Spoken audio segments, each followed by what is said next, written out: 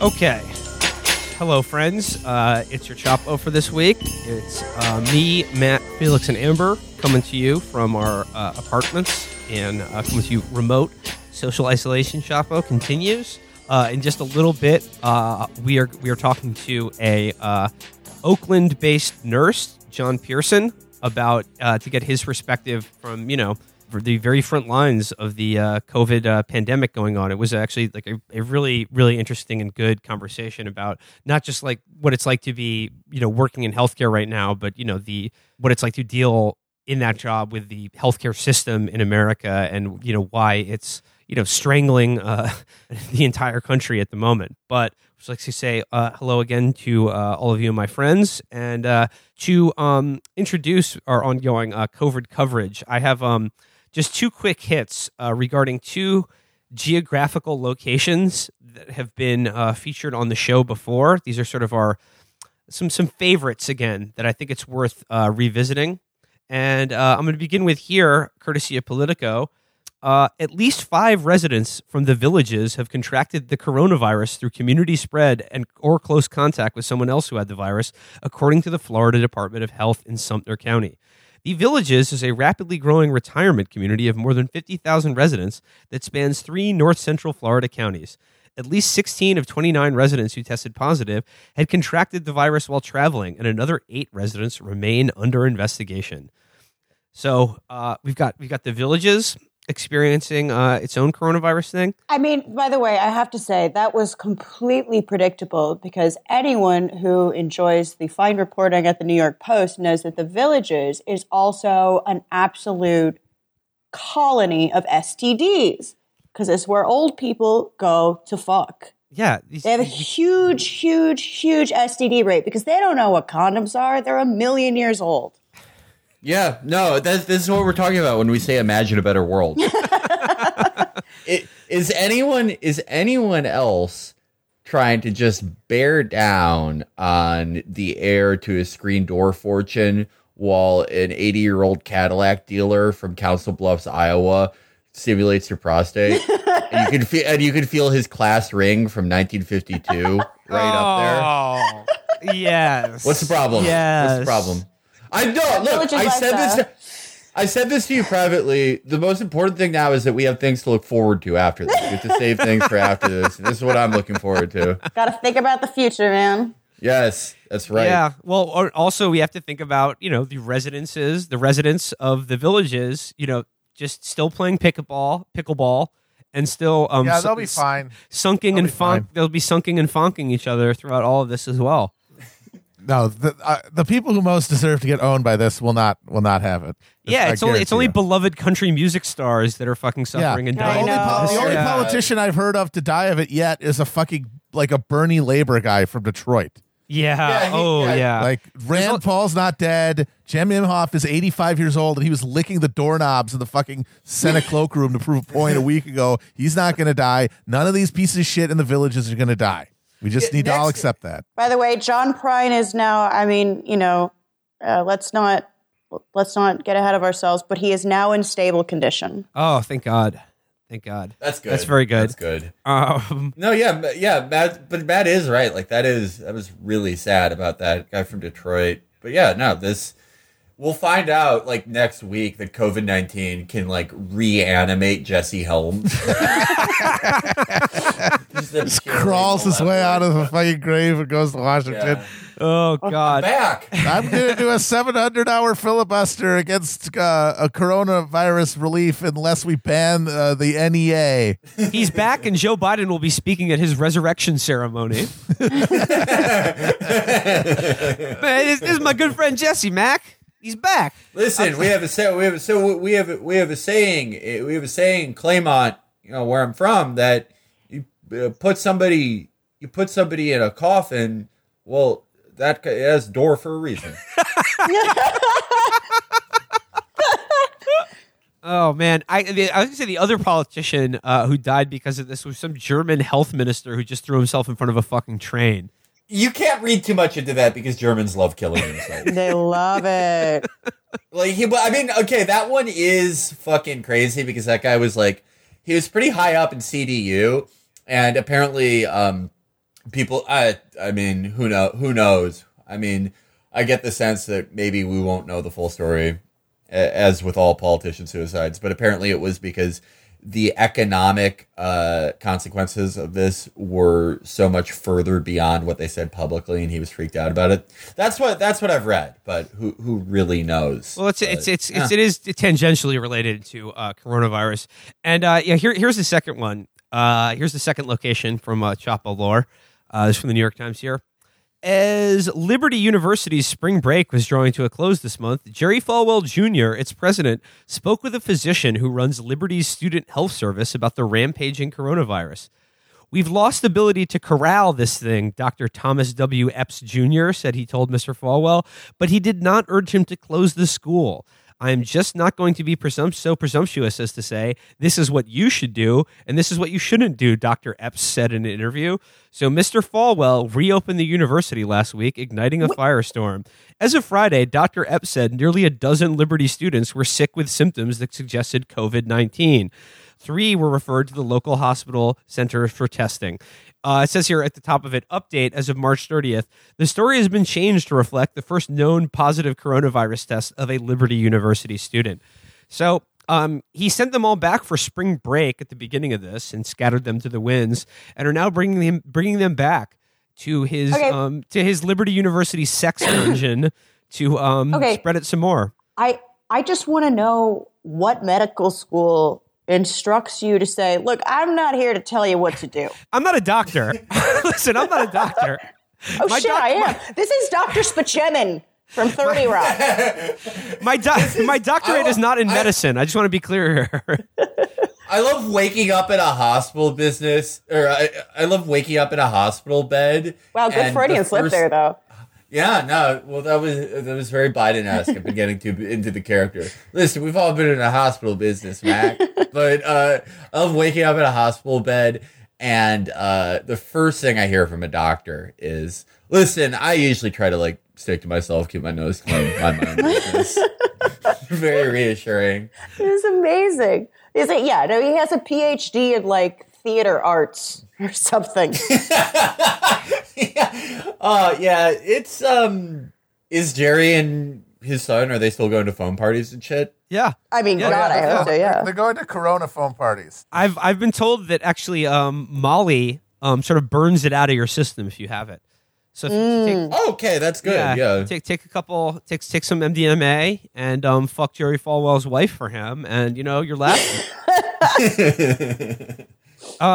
Silver lining to every crisis. Yeah, exactly. So yes, Liberty University, spring break forever. Spring break with Jerry and his wife. Look at all my shit. No, literally the shit on the floor as people are dying in the dorm rooms. Look at all this shit. Look at all this virus I got. And then just the last one. I mean, there's no need to really read this piece, but I think just the headline says it all. This came out last week, and I just really wanted to bring it up on the show because I think it says so much. This is, of course, courtesy of my favorite magazine, The Atlantic. This is in their ideas section. This is by Alex. I love those ideas. Give me those ideas. Alex Wagner, contributing writer at The Atlantic. Those ideas all over me. And she is, of course, co-host of The Circus on what is that? Showtime? Who gives a shit? Anyway, the headline is That's a show I was on. Oh, my right. first TV credit. So the headline here is were you the clown? Woo! Yeah, I've decided that Bernie and Chapo Trapos' way of doing politics is not the way forward. Certain people who I won't name don't believe in building coalitions, calling other people clowns and stuff. And I will be volunteering for John Hickenlooper's campaign for Senate in 2026. All right, so this is courtesy of The Atlantic. I'm just going to read the headline in the subhead. Stay alive, Joe Biden. Democrats need little. Too late. Democrats need little from the frontrunner beyond his corporeal presence.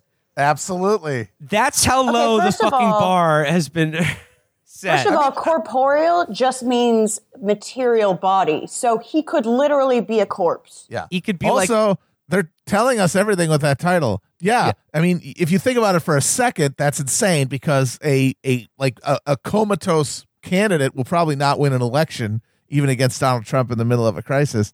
But they are admitting they don't care if he beats Trump. Yep. Democrats only need him to be alive long enough to get the nomination to make sure Bernie doesn't get it. At that point, it's whatever. They don't give a shit. Yeah, no, I mean, like this. I mean, again, it's pointless to read the fucking article because you know what's in it. It just, I read it before the show, and it just basically she's just sort of astounded that like all the time she spent on the campaign trail, basically nobody fucking was excited for Joe Biden. And then, like, as soon as South Carolina happened, everyone just sort of decided randomly. How'd that happen? Yeah, he was the guy. Yeah, and she's just sort of. I just showed up in Washington D.C. yesterday. I got off the turnip. I literally bounced off of a turnip truck into Washington D.C. and now I'm exploring the Beltway. Honestly, like, these people are just revealing themselves to be fucking insane psychopaths. I mean, like, in the sense where they're just like, yeah, it would be perfectly fine if he were taxidermied and just sitting next to me and I could hold his hand and I would feel better about the world if I just had his corporeal presence. That is freakish. That is fetish. That is like psycho shit, as in the movie Psycho, as in Norman Bates shit, keeping a body around. You are a freak. No, but you know what? I gotta say, at least these people's delusion is lacking in smugness. The people that I'm getting really like, I just like go white with rage and then it immediately evaporates because I just don't, I'm too dissociated to feel anything for too long at this point. But the people who are still writing takes like how COVID is a feminist nightmare. And it's like, shut up. It's not a feminist nightmare. Men are dying more than women. This is a feminist dream. Can something just for 1 second, just for a second, not be about you? Like, you specifically, the writer in The Atlantic. Like, can you just let something exist? Because you know what? In many ways, we're kind of a social species. So if something happens to someone else, that does sort of like, you know, that it should affect you insofar as you have like human empathy and a connection to the world and the people around you. It doesn't have to literally be about you all of the fucking time. Amber, you mentioned Psycho. The movie that this brings to mind for me with Joe Biden and his corporeal presence in this ongoing presidential campaign is what they did with Bela Lugosi in Plan 9 from Outer Space. In about a week, Joe Biden's going to come out, but he's going to be holding like a jacket over his face as he approaches the podium. And it's going to be his brother. Have you seen that motherfucker? Yeah. From the eyes up, they really look. I'm part of the faction that's pulling for Francis Biden. He's my favorite secondary Biden brother. Is he the one who's doing the corrupt medical industry dealings, or is that the other one? I believe that's Jim. That's Jim. Francis's scams are like very down home and fun. They're like just like local real estate bullshit in Delaware. Like, I don't like selling a barn to a donkey that you incorporated as an S corp. He still calls it a flim flam. Yeah. No, yeah, Francis is a good old down home boy.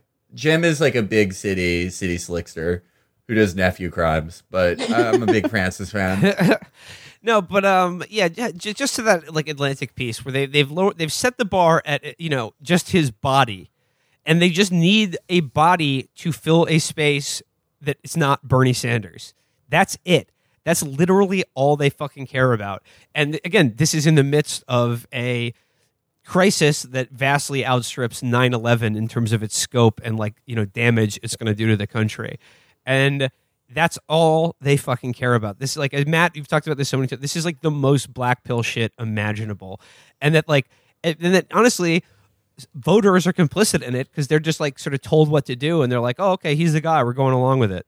It's just like, Democratic voters have been absolutely housebroken. It's amazing. That's all they fucking care about. And really what it comes down to is like, I mean, again, I don't want to read the article, but basically what it says is, look, no one's really excited for Biden, but like the number one thing everyone cares about is just beating Donald Trump. And the reason that they all decided seemingly overnight that he was the guy is because that they were told to. They were told that he's the guy. And like that's how the media, people say like, oh, this primary wasn't fixed. Democratic voters just didn't like Bernie Sanders. It's because it was fixed in the sense that like the party and the media that supports them, like first of all, like they didn't cover Bernie Sanders when they didn't have to, and then when they did, they only ever covered him as the guy that's unelectable or too big of a risk. And like that's it. It's just they gave everyone the excuses that they needed to like cover their own ass. If like to be like, oh well, this is why we can't have anything good. This is why we have to settle for like a senile groper. Imagine a counterfactual world where anybody but Bernie had won the first 3 contests, which has never been done before by anyone. It would have been a completely different landscape. And they denied him any kind of like validation for winning, which was one of the big things I was assuming was going to be part of it. Is that, well, if he wins, it's going to create a sense of his electability. And it's like I totally underestimated the degree to which they would just deny reality as it was happening and insist that he was still wild, and more importantly, that a critical mass of Democratic primary voters just listen to what they're told and say, "Yep, he's unelectable." So there we go. Let's move now into our interview with John Pearson, an Oakland nurse who will, I think, give us a much needed perspective on what is actually happening with people who are, trying to cure people and, save our civilization at this moment right now. John Pearson, everybody, let's go. So right now we are joined by John Pearson, who is a nurse in Oakland, an SEIU local 1021 member, and also an East Bay DSA member. John Pearson, how you doing? Good. How are you guys doing today? I'm doing good. I guess. So you are a nurse based in Oakland, and you are kind of at the front lines of this global pandemic right now. So I guess just my first question is what's it like where you're working, and how are you and your colleagues holding up in the midst of all of this? Everybody's really anxious. I just came from the hospital actually now and did a quick decon before this interview. People are really worried. We're starting to see a surge here in California, just the first little bits of it. And I think like probably a good summary of what it's like for us is like, this is a crisis happening on top of a crisis that's pre-existing, that's been happening for years and years and years. So we're kind of used to like, trying to figure things out by ourselves. I mean, a good analogy for it probably is like, we're constantly plugging holes in a sinking ship. And I think this crisis has like all of a sudden made it much clearer to the public how fucked up our healthcare system is, how poorly staffed and poorly equipped we are, and how ill-equipped we are to deal with a crisis like this. We're just not prepared for it, not even in the slightest. I mean, I can give you so many examples, but we have been having this internal disaster declared for years, since 2017. And, before that, it just wasn't given a name. And that internal disaster is, it gets called overhead like a code, like a patient's dying in the hospital. And it happens like, we've had some months where it happens a third of the time, sometimes a half of the time. And what that really means is that the hospital's so full that we can't even see the new patients that are coming in. The last shift I worked, I had a patient that waited for 13 hours to see the doctor. And that's not an exaggeration. Like that kind of stuff happens all the time. So it's like, for us, it's like we're already stretched to the max and beyond. And this COVID crisis is coming like right on top of it. So basically, you were all nurses, and you guys especially are already at the front lines of this country's healthcare crisis or lack of healthcare crisis because of this patchwork privatized system. And then on top of that, now there's a global pandemic that is stretching to the limit an already broken healthcare system. Right. Yep. That's it. So you mentioned real quick before this interview, you did you deconned. That's like, I assume, decontaminated yourself. Yeah. So what is that process like? Well, what do you do? Well, the crazy thing is that we haven't had any special or extra training to deal with COVID. And I've been talking quite a bit to other healthcare workers across the country over the last few weeks. I'm president of our union chapter, which is about 3,000 workers across our county health system. It's like, pretty much wall to wall. Everybody except for the doctors and managers are in the same union. And knowing what's going on here and elsewhere, like it's the same thing. Nobody's gotten trained to deal with this. And so we have to figure it out ourselves. So like to give you an example, we don't have a place to change clothes or decon at the hospital in the ER. I work in an ER.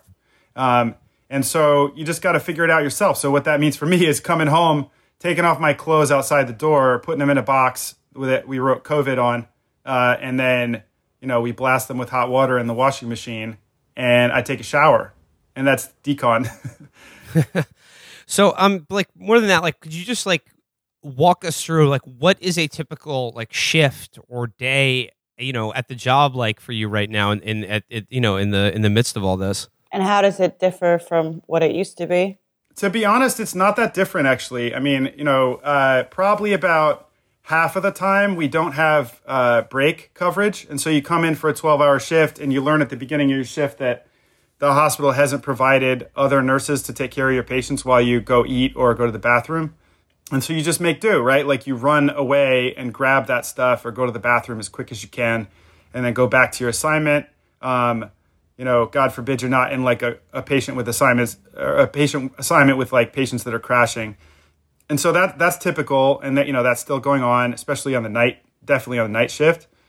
The things that are different right now, I think it's important to point out, like before the surge of patients has really kicked off in California, we had this crazy shortage of protective equipment. I think most people now are familiar with the term PPE.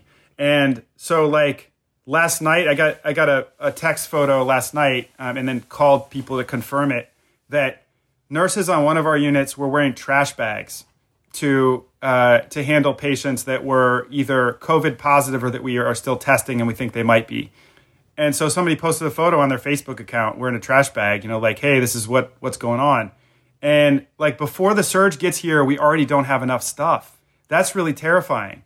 It's also before the point where lots of us start getting sick, which is totally going to happen. And so, one of the great things that's been happening, like, this is probably like the worst thing that's going to happen our whole lives. Well, hopefully it's the worst. And I think, it's important for us to point out and like notice some of the good things that come out of this. And one is that like, man, it's like, I keep wondering like, where are all the libertarians? It's like, because like they seem to have disappeared because everybody's coming together. And like I'm seeing my coworkers, like just to give you an example of some stuff my coworkers have been doing. It became really clear at the beginning of this that we were going to need a bunch of these devices called a PAPR. It's like a space helmet with a air hose that goes to your belt and then like a blower with a HEPA filter. So it's like it really isolates you away from any diseases or airborne stuff. And we need these especially for a procedure called intubation, which is sticking a breathing tube down a patient's throat and then hooking them up to a ventilator, helping them breathe. That procedure sprays, aerosolizes viruses and like puts them up in the air in like a really fine microscopic mist. And so this COVID can hang in the air for up to 3 hours like that. And when you're doing this procedure, it's a whole bunch of people around the bedside, all right over the patient. Like right up in their airway, like up in their face. And so you're getting sprayed with this stuff. And so to be safe, you need these helmets that purify the air and keep you away from the mist. And our hospital at the beginning of this had only one in the ER. And it was broken, had a crack in it. I remember because I wear it because I got a beard, wear it for other patients because I can't wear a mask. And we got 3 extra. They gave us 3 extra. They're kind of like, like the least helpful kind of those. The most helpful kind has like a full hood, and these only cover your face and part of your head. So my coworkers, like, doctors, nurses, respiratory therapists, all quickly realized, holy shit, our hospital is not going to be able to figure this out, and it doesn't even look like they're trying. We need tons more of these things. What are we going to do? And the hospital's saying, well, they're not available. Everything's sold out. Sorry. And so we raised $20,000 in like 8 hours with a GoFundMe. I think now it's up to 40,000. And then a bunch of us spent, like, I remember staying up like a whole night about a week ago doing research on these devices. A bunch of other people got involved, and we all just like pitched in, and people found these things. So like, hospital and the government are saying, well, they're just gone. They're not there. We found them like in dark corners of the internet, like little mom and pop distributors. Had a friend, actually DSA friend, who works for a pharmaceutical company say, oh, my boss can get some of those. And we got them, and we ordered them. We paid for them ourselves, and we're going to use them. Yeah, I mean, like there are stories, all over the place from all over the country of that kind of thing, of sort of spontaneous, I guess, like collectively minded, like action of like people stepping up in whatever ways they can, creatively or financially or otherwise, to fill the gaps left by our threadbare society, basically. But when you talk about the example of nurses wearing trash bags because of the lack of adequate equipment or safety precautions to deal with this, I mean, I know you can, like, we register that on a certain level, like, Jesus, like, that's fucked up.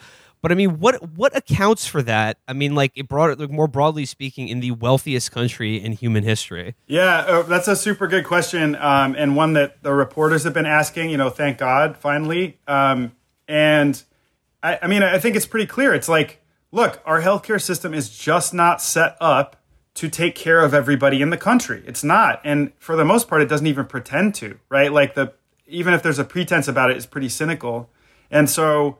Of course we're not ready for this, right? Like, we don't have enough equipment. And, this is interesting also, is that hospital administrators go gaga for two things: lean production and just-in-time production. And so lean management or lean production both of these come from the auto industry. And lean management is like all about basically kind of getting workers to find ways to cut corners in ways that the hospital won't have to be responsible. And to kind of like work to find ways to make yourself like squeeze out more production every hour, and also how to like find ways to not have as many coworkers to help you, right? And then just in time is like all about this precisely timed supply chain. And so of course we can't find enough protective gear right now because that precisely timed supply chain has completely broken down. It's really brittle, and it's not something that's going to work when we're trying to take care of patients and have a crisis. I mean, this crisis is predictable. Like, we knew a pandemic was going to happen at some point. And the fact that we just don't have the resources to deal with it, I think it's really criminal. And it's going to result in more deaths, like a lot more deaths. Just like going back to what you said, like just the simple fact of the matter is that our healthcare system is not set up to deal with a situation where everybody, or not everybody, but like a significant percentage of the country needs to use it. So that begs the question, what is it set up to do? That's a great question. I mean, like I work in a public hospital, public sector hospital. It's like a county trauma center and general hospital. It's kind of like the safety net. Like, if you can't go anywhere else, this is where you got to go. And pretty clearly that kind of hospital, like the public system, is set up to sort of like stave off the worst results of the for-profit healthcare system, right? So like homeless people that are dying, like that's where they go. That's, it's unfortunately like the ER I work in, like most ERs, serves as primary care for lots of people because there's no adequate primary care, meaning like, your doctor helping you manage your diabetes so that you don't die early, or your doctor helping you manage your high blood pressure, et cetera. Like, a lot of the problems we see, like the emergencies we see in the ER, are social diseases that are completely and utterly preventable. Like it's not like somebody needs to invent cures and that will stop all these things. We know what stops these things from happening, and that's just not happening. Like, to give you an example, if you live in Alameda County where we are, and you want a dental appointment and you don't have dental insurance and you can't pay out of pocket, and you want to, and like, you basically have two options. One is to go to the UC Berkeley, and they have a fishbowl that they pull a couple names out of every day. You put your name in the fishbowl. Or you can come to where I work at Highland and go to the dental clinic, which is an excellent dental clinic. But you've got to start calling at 5:30 in the morning to get an appointment. And I've tried calling for my own patients that come into the ER, to get a dental appointment. And you can't get through because so many people are calling, and people come from like Nevada to go to this clinic. So it's not set up to meet the need for care. What it's set up to do, the whole healthcare system, is to make profits for the hospital industry, the pharmaceutical industry, the insurance companies, right? So there's like a huge mismatch. And even in the public system, we see that mismatch happening all the time, right? The decisions our leaders make have nothing to do with the actual need, right? Like, that's where you should start, is what is the need? Let's try to meet it. And that's not what they're using for their calculations.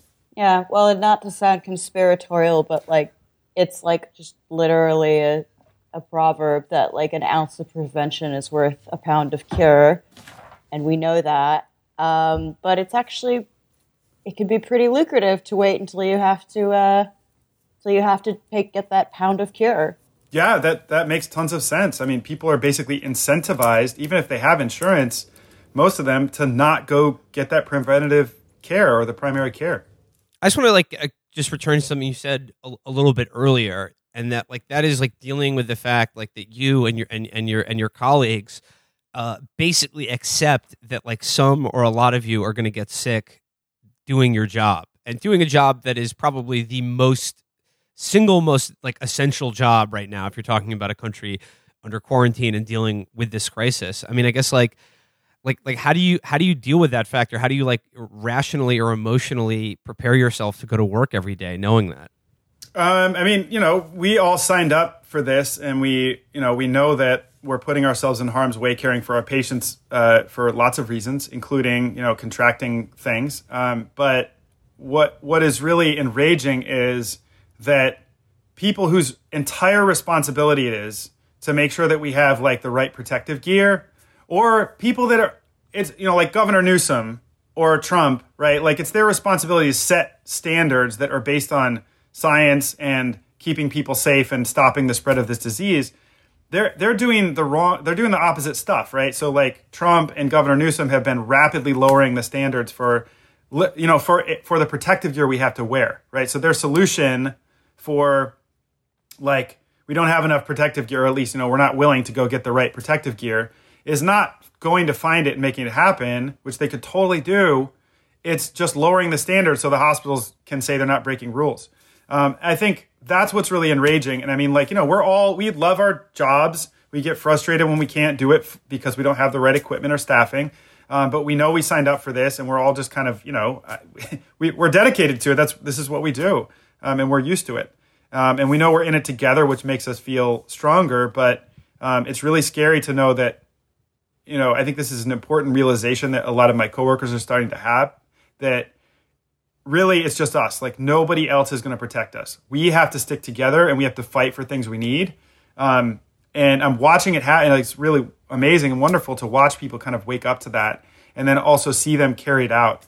I think that's what's keeping us going right now, is the fact that our coworkers are trying to sort out how can we protect each other, how can we keep each other and our families and the public safe.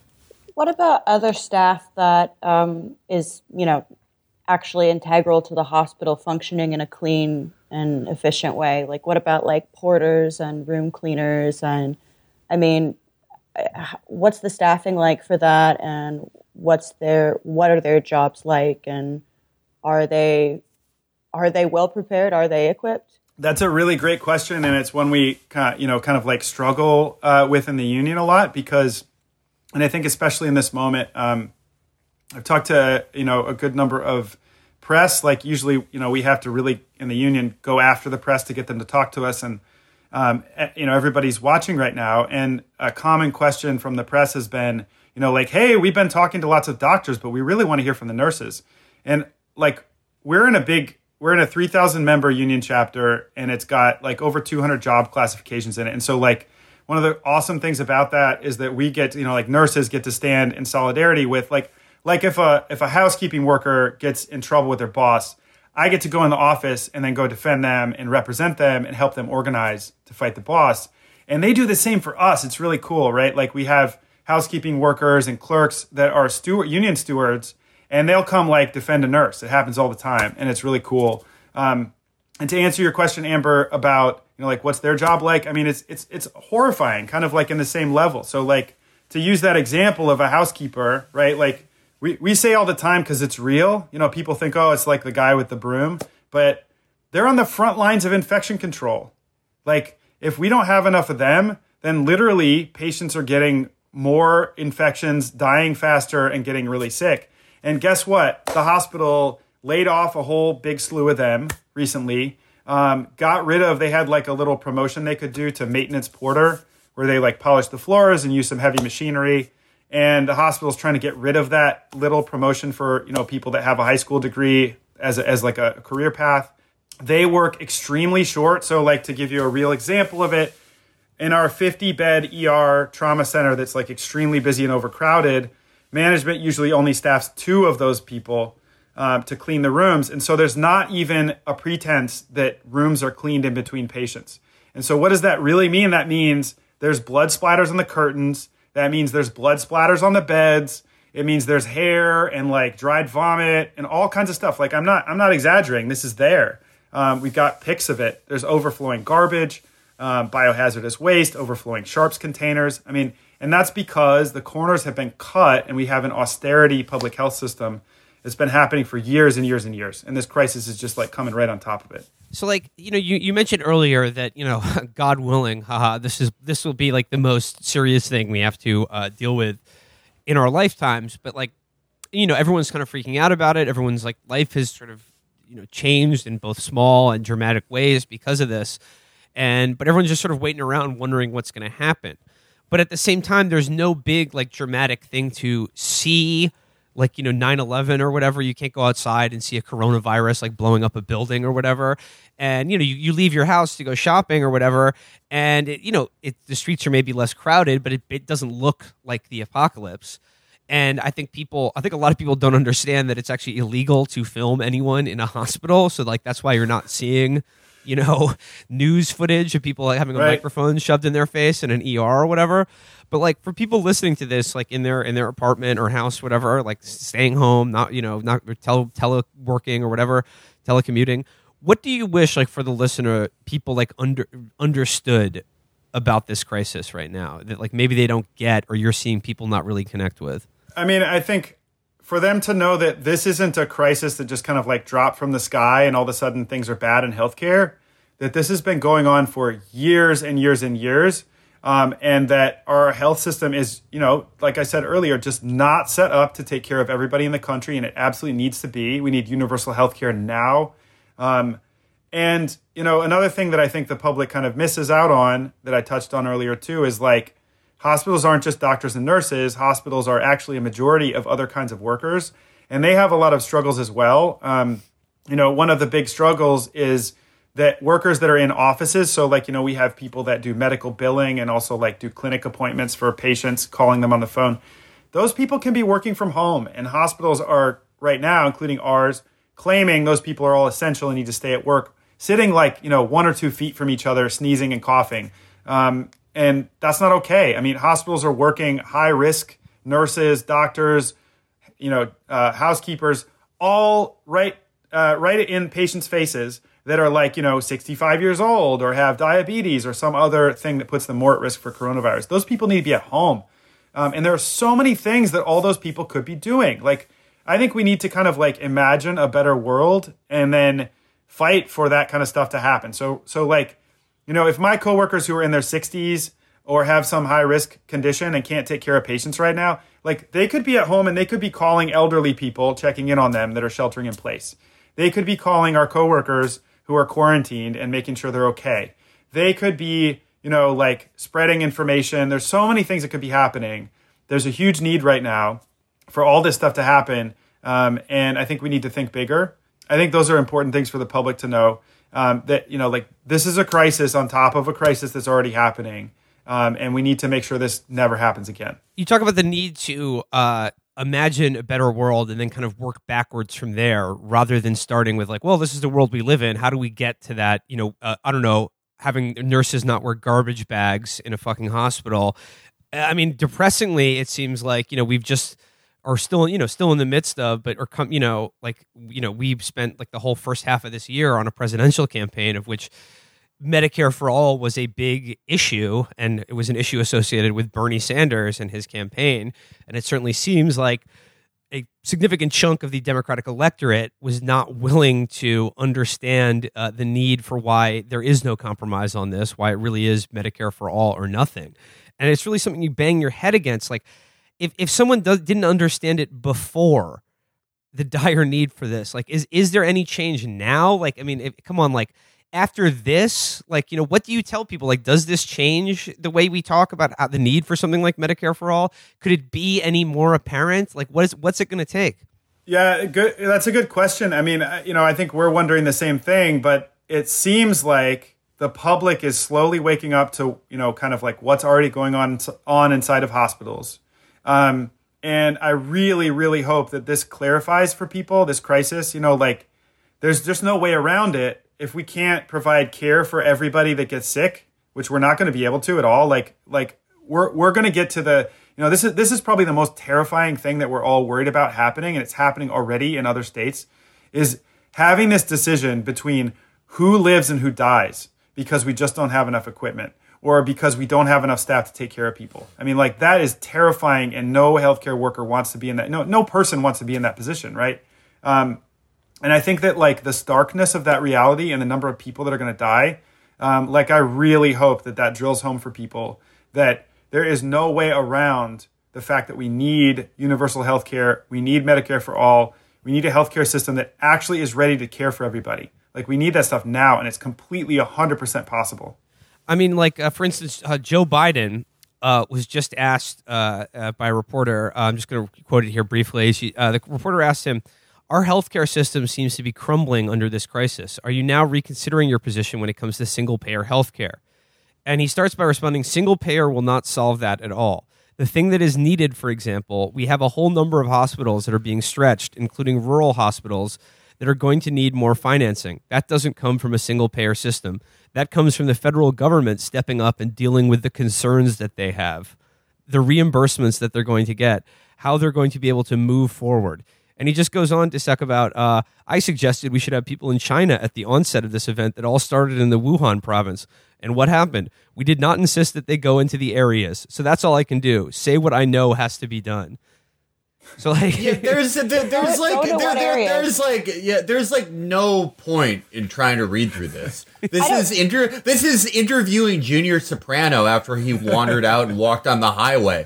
So if you were gonna even if you're even gonna give a shit enough to try to parse anything out of this, he's saying that instead of doing Medicare for all, we need to give loans to rural hospitals because only the federal government can do that. Who does he think's doing single payer? The Kiwanis Club? There's no point in reading into this. I'm a little bit also. This is brain death. Again, this is me trying to, read chicken bones at this point. But what does he mean? Have people? Does he want to do Big Bird Goes to China for Corona? What is? Yeah, no, he wants to send a gang of guys who wear big leather jackets and sing songs into Wuhan province to. We're shutting down these wet markets, Jack. Yeah.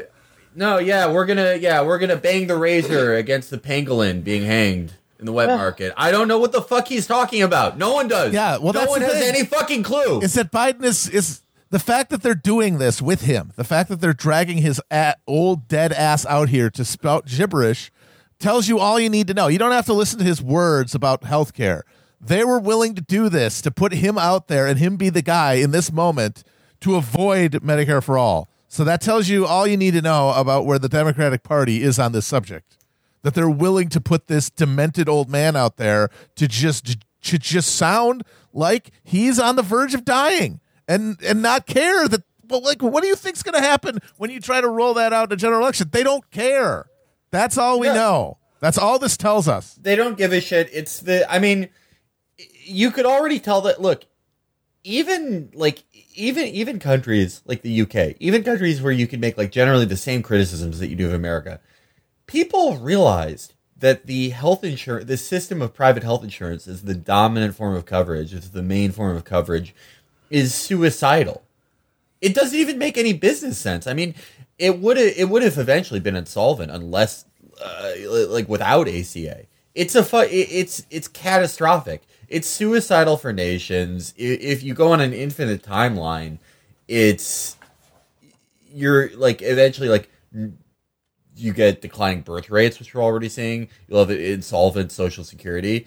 You have a completely hobbled country where no one can do anything. No one can have kids. No one can change jobs. No one can change jobs. Technically, they can't afford to even die, but they'll do that anyway. There's just it's even if you're doing the most cynical reading of it, it fails there. It's a cancer on everything.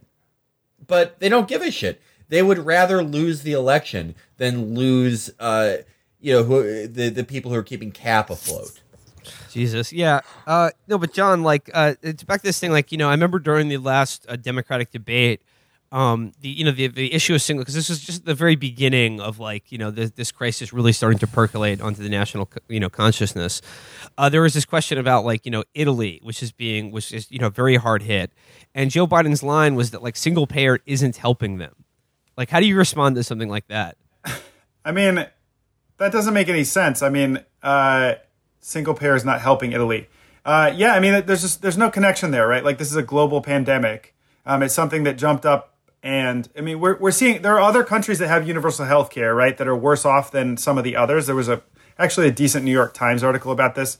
And what we're seeing is that the countries that were not as prepared ahead of time, doing the shelter in place type measures or providing the right protective equipment, I saw mention of Spain as a particular place where the death rate is pretty high, and the curve didn't get flattened, enough. I mean, that's apples and oranges. That's not a helpful way to think about this. It's not about if you have single payer, then all of a sudden everything's better. Of course, there are other things that are important, but it's a crime and a tragedy and a travesty here in the U.S. that we just don't have. If our hospital where I work is full of patients already, how are we going to handle even 10 extra COVID-19 patients? That just doesn't make any sense. And the reason is the whole structure, the number of beds, the number of nurses, the number of doctors, the number of the amount of equipment, all that is just based on only providing care to people that can pay. And then a handful of people that get into the safety net. And that's it. And so I think comparing us to Italy, that's not fair. It's not right. Italy has a great universal healthcare system. Maybe they just didn't prepare well enough and far enough in advance for this. But I don't think that's a fair comparison for him to make. Well, and also countries like Italy and Spain, which have been subjected to deranged EU budgeting and are historically poorer Southern European countries with a lot of economic depression. The idea that they're going to have incredibly robust healthcare systems. There's other factors that go into a healthcare system. One of them being literally, do you have the resources for your population? And the most upsetting thing about the U.S. is that we have so much money. I mean, there's so much money here. Other Right. countries historically have had to create a humane system. Look at Cuba.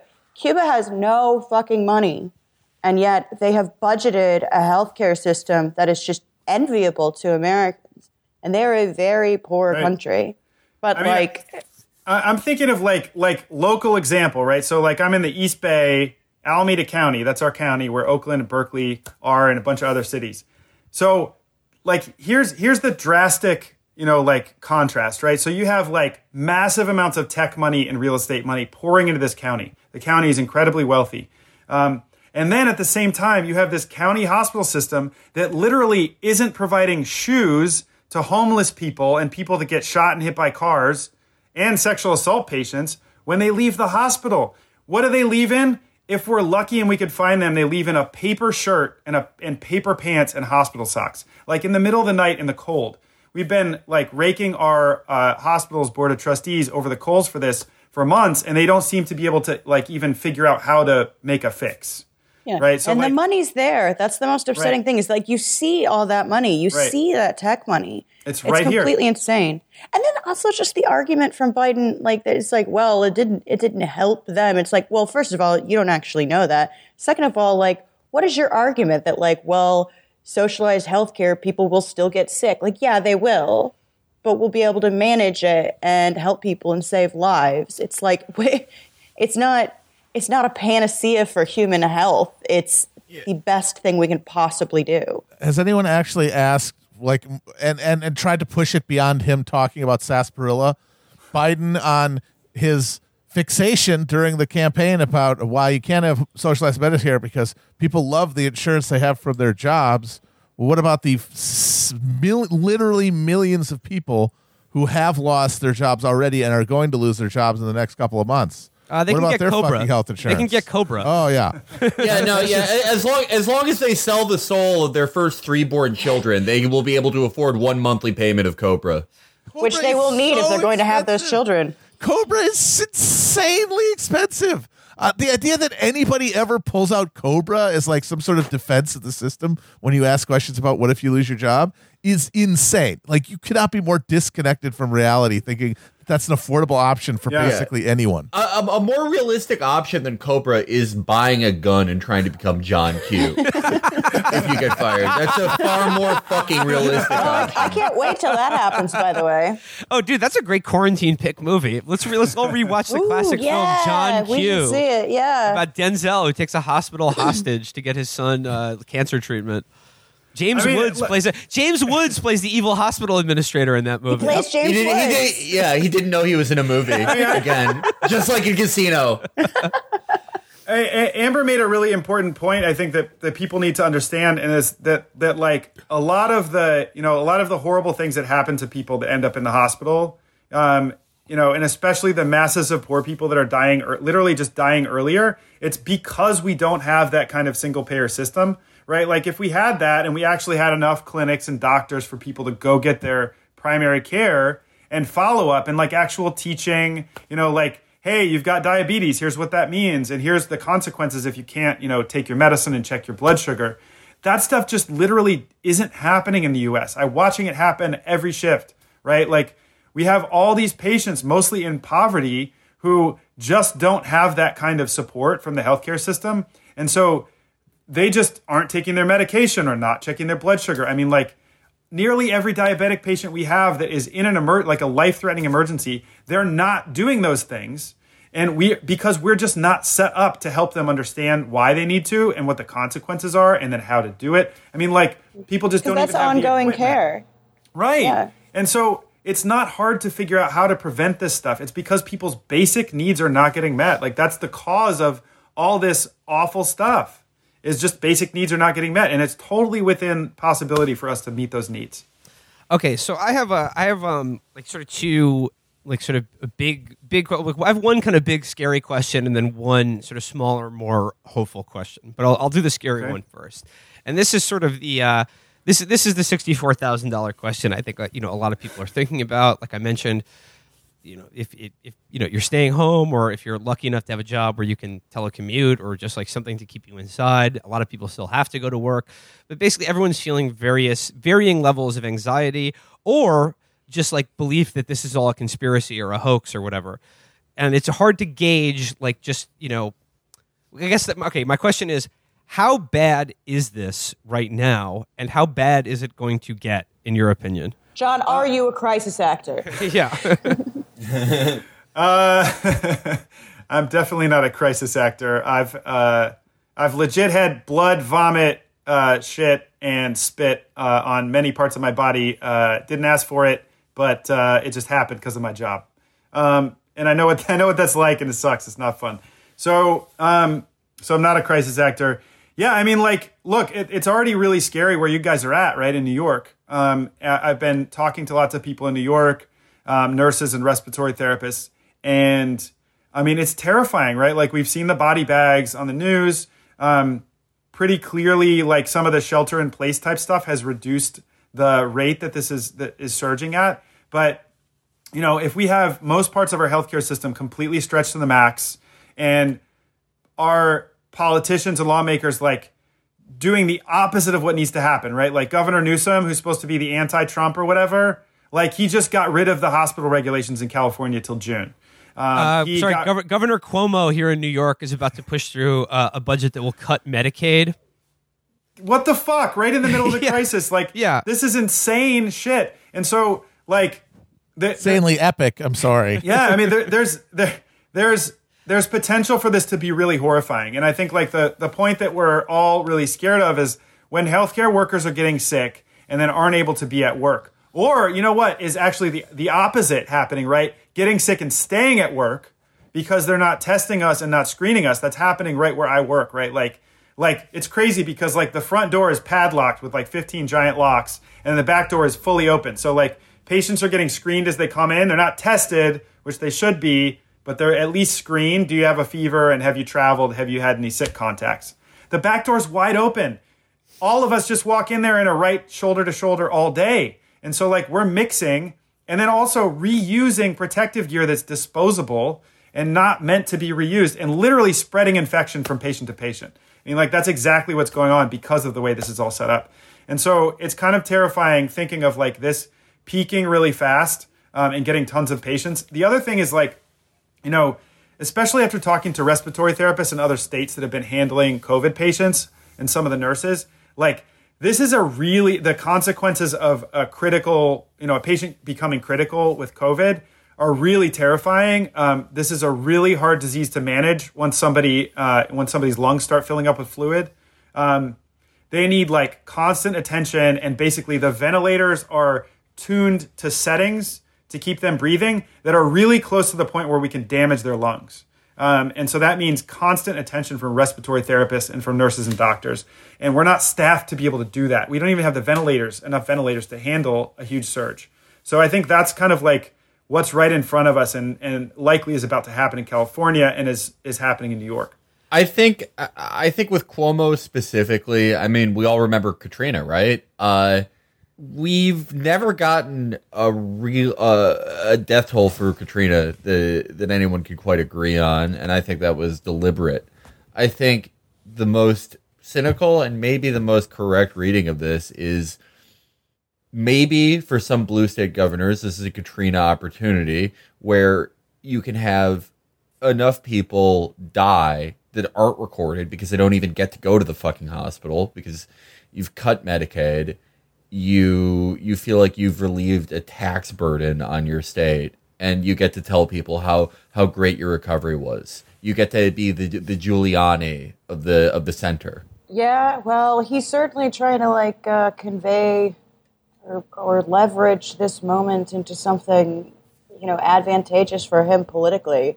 Well, I don't know how effective that's going to be. I think people are pretty like scared and like just looking at the way, like, I mean, New Yorkers don't want to do anything that anyone tells them to do. Like, it's not a place of like a shared social contract.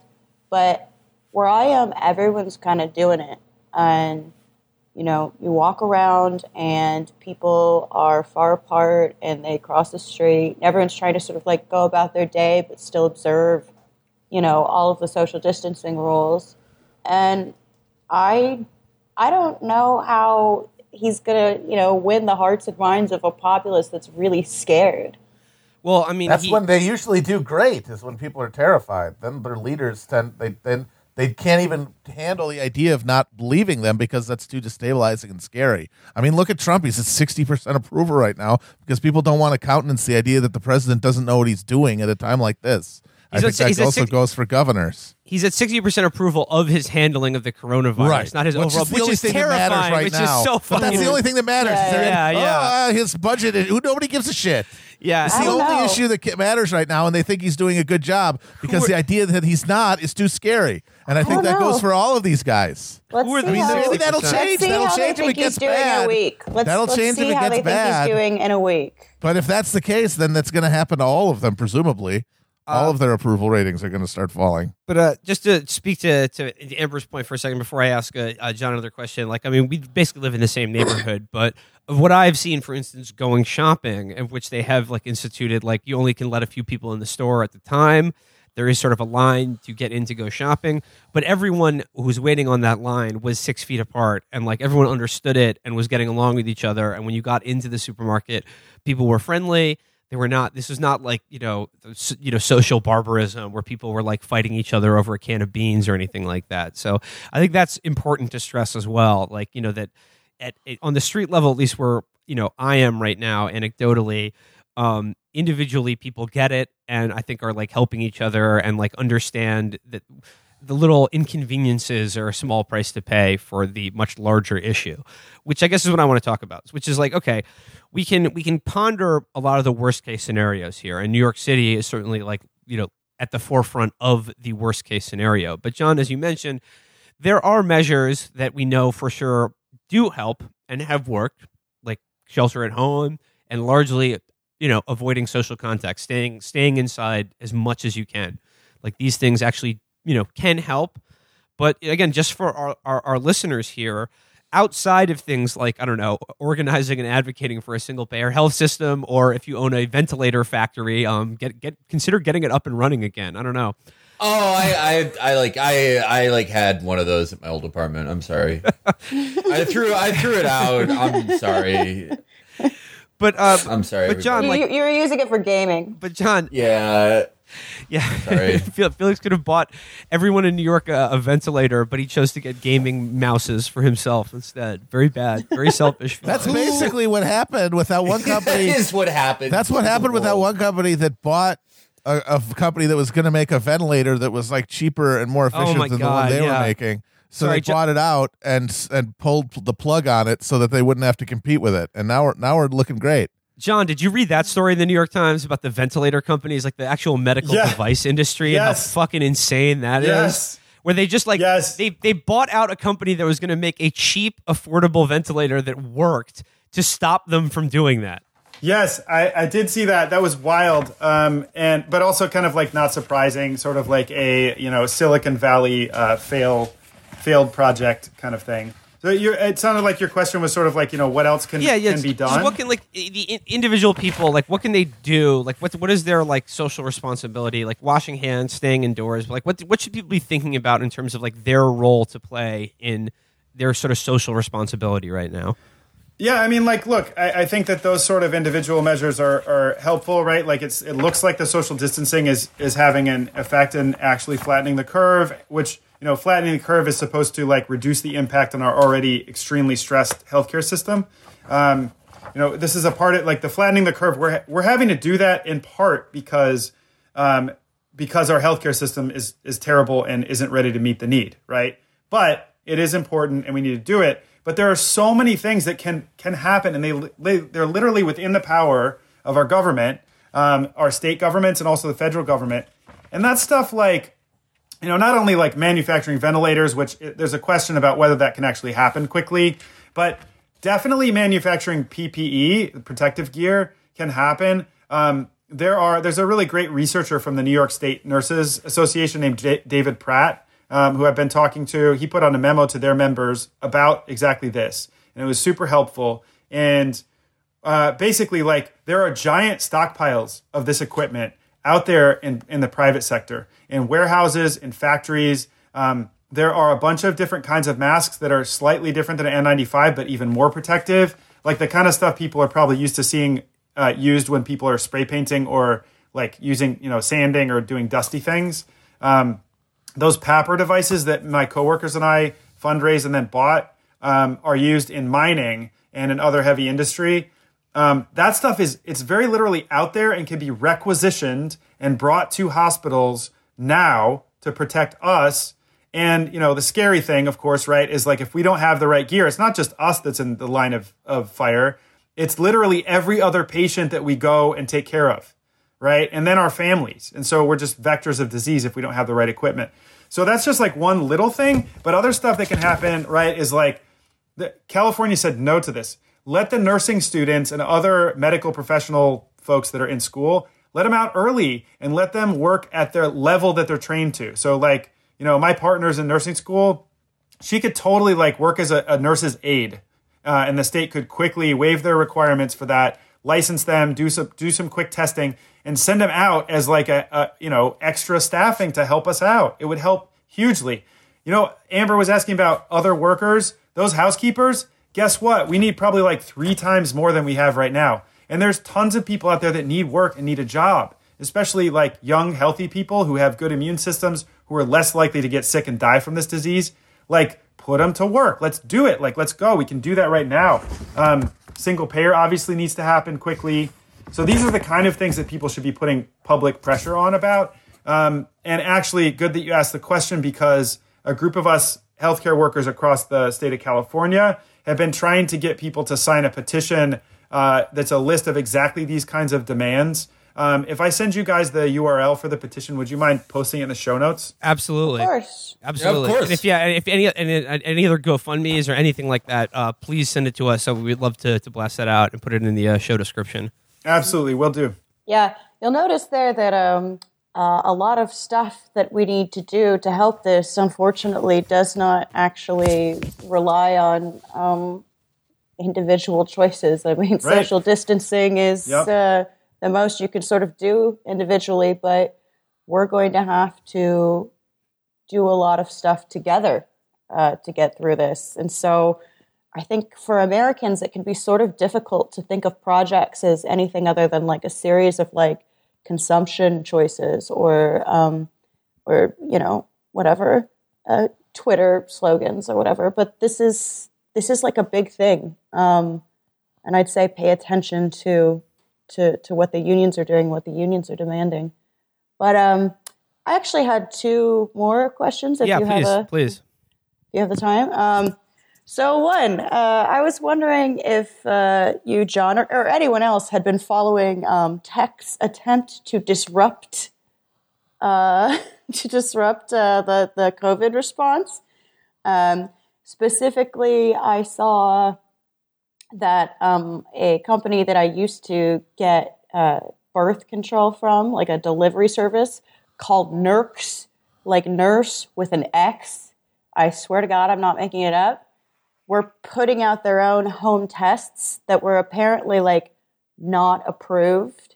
So people could theoretically order them, but they were not approved. So they've stopped offering them, and maybe they're back, I'm not sure.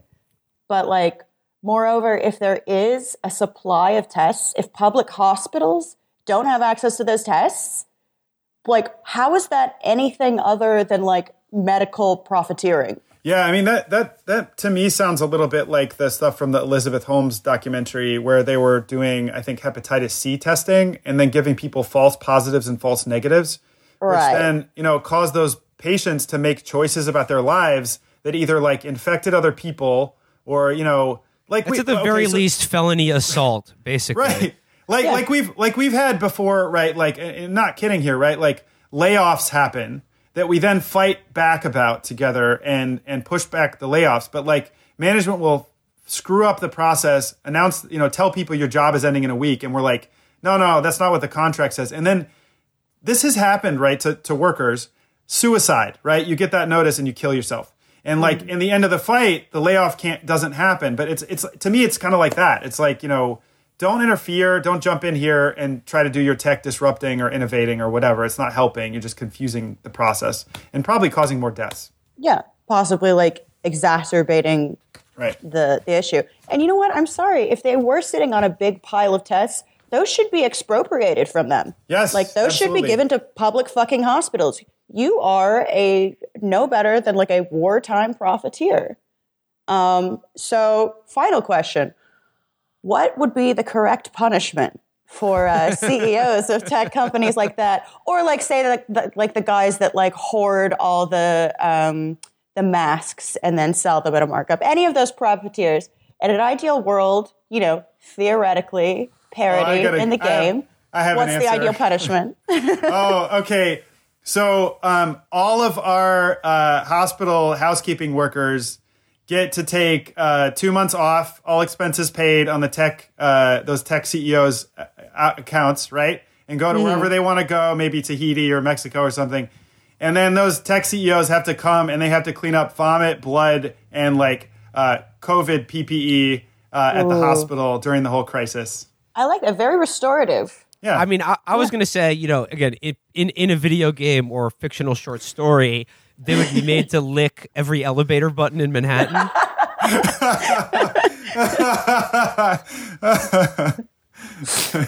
Just 5 random people going to sneeze in their face. John's is much more humane and restorative, but I hate these people so goddamn much. So goddamn much. Like, either your test is shit and you're making things worse for people and they're dangerous, or your test is good and, frankly, it should be expropriated from you and given to public fucking hospitals. Yeah, I mean, we saw in other countries that they did rapid, they very quickly developed rapid testing for this, and this is exactly how they contained it. They have antibodies testing in the UK already, I think, which is like really helpful. And we aren't even talking about that because it's like to find out the people that already had it might have immunity. And like, that would be cool. I would like to know if I already had it.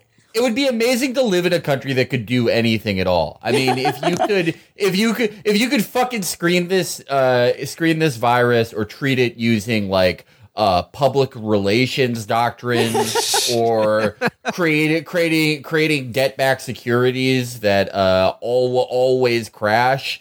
The only things this country can actually do. If you could create a viral marketing campaign for it, like, maybe, but no, this is no longer a country that can actually do anything at all, which is amazing when you consider that we have an absurd amount of land and resources. One of the only places where everything you actually need is right there. And we gave it up to be like, yeah, we invented flash mobs. We're the richest, most self-sufficient, most successful country, if maybe the second, but at least salutatorian in the world, and we are completely fucking incompetent. We can't do Sorry, John, anything. our guest is running late for another call. Oh, so sorry about that, John. Yeah, sorry. I think he has to knock out. I mean, we were going to only do half an hour, but honestly, this was so good, it went over. Yeah.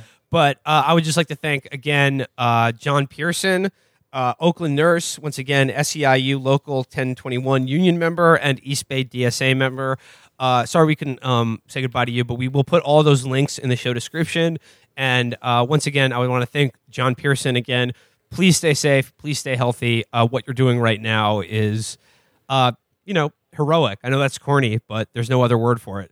So thanks again to John Pearson. You got it. Will do. Thank you all. This has been really wonderful. Appreciate your support. If people want to know more about what my coworkers and I are up to during the crisis, it's at Oakland Nurse on Twitter and Instagram. So stay safe, y'all, and thank you so much. Take care. Great, thank you. Thank you so much, Thank John. you. Thank you. Stay safe. I got kicked off of Noah's Ark. I turned my cheek to one kind remark. There was two of everything, but one of me. And when the rains came tumbling down, I held my breath and I stood my ground. And I watched that ship go sailing out to sea. Take it back, take it back. Oh no, you can't say that. All of my friends are not dead. OMG, yeah, rock and stone. The black wind still moans. Sweet revenge without fail. I caught an owl seat on a plane. Drove an English teacher half insane, making up jokes about bicycle spokes and red balloons. So I called up my local DJ, and he didn't have a lot to say, but the radio has learned all of my favorite tunes. Take it back, take it back. Oh no, you can't say that. All of my friends are not dead. OMG, yeah, rock and stone. The black wind still moans.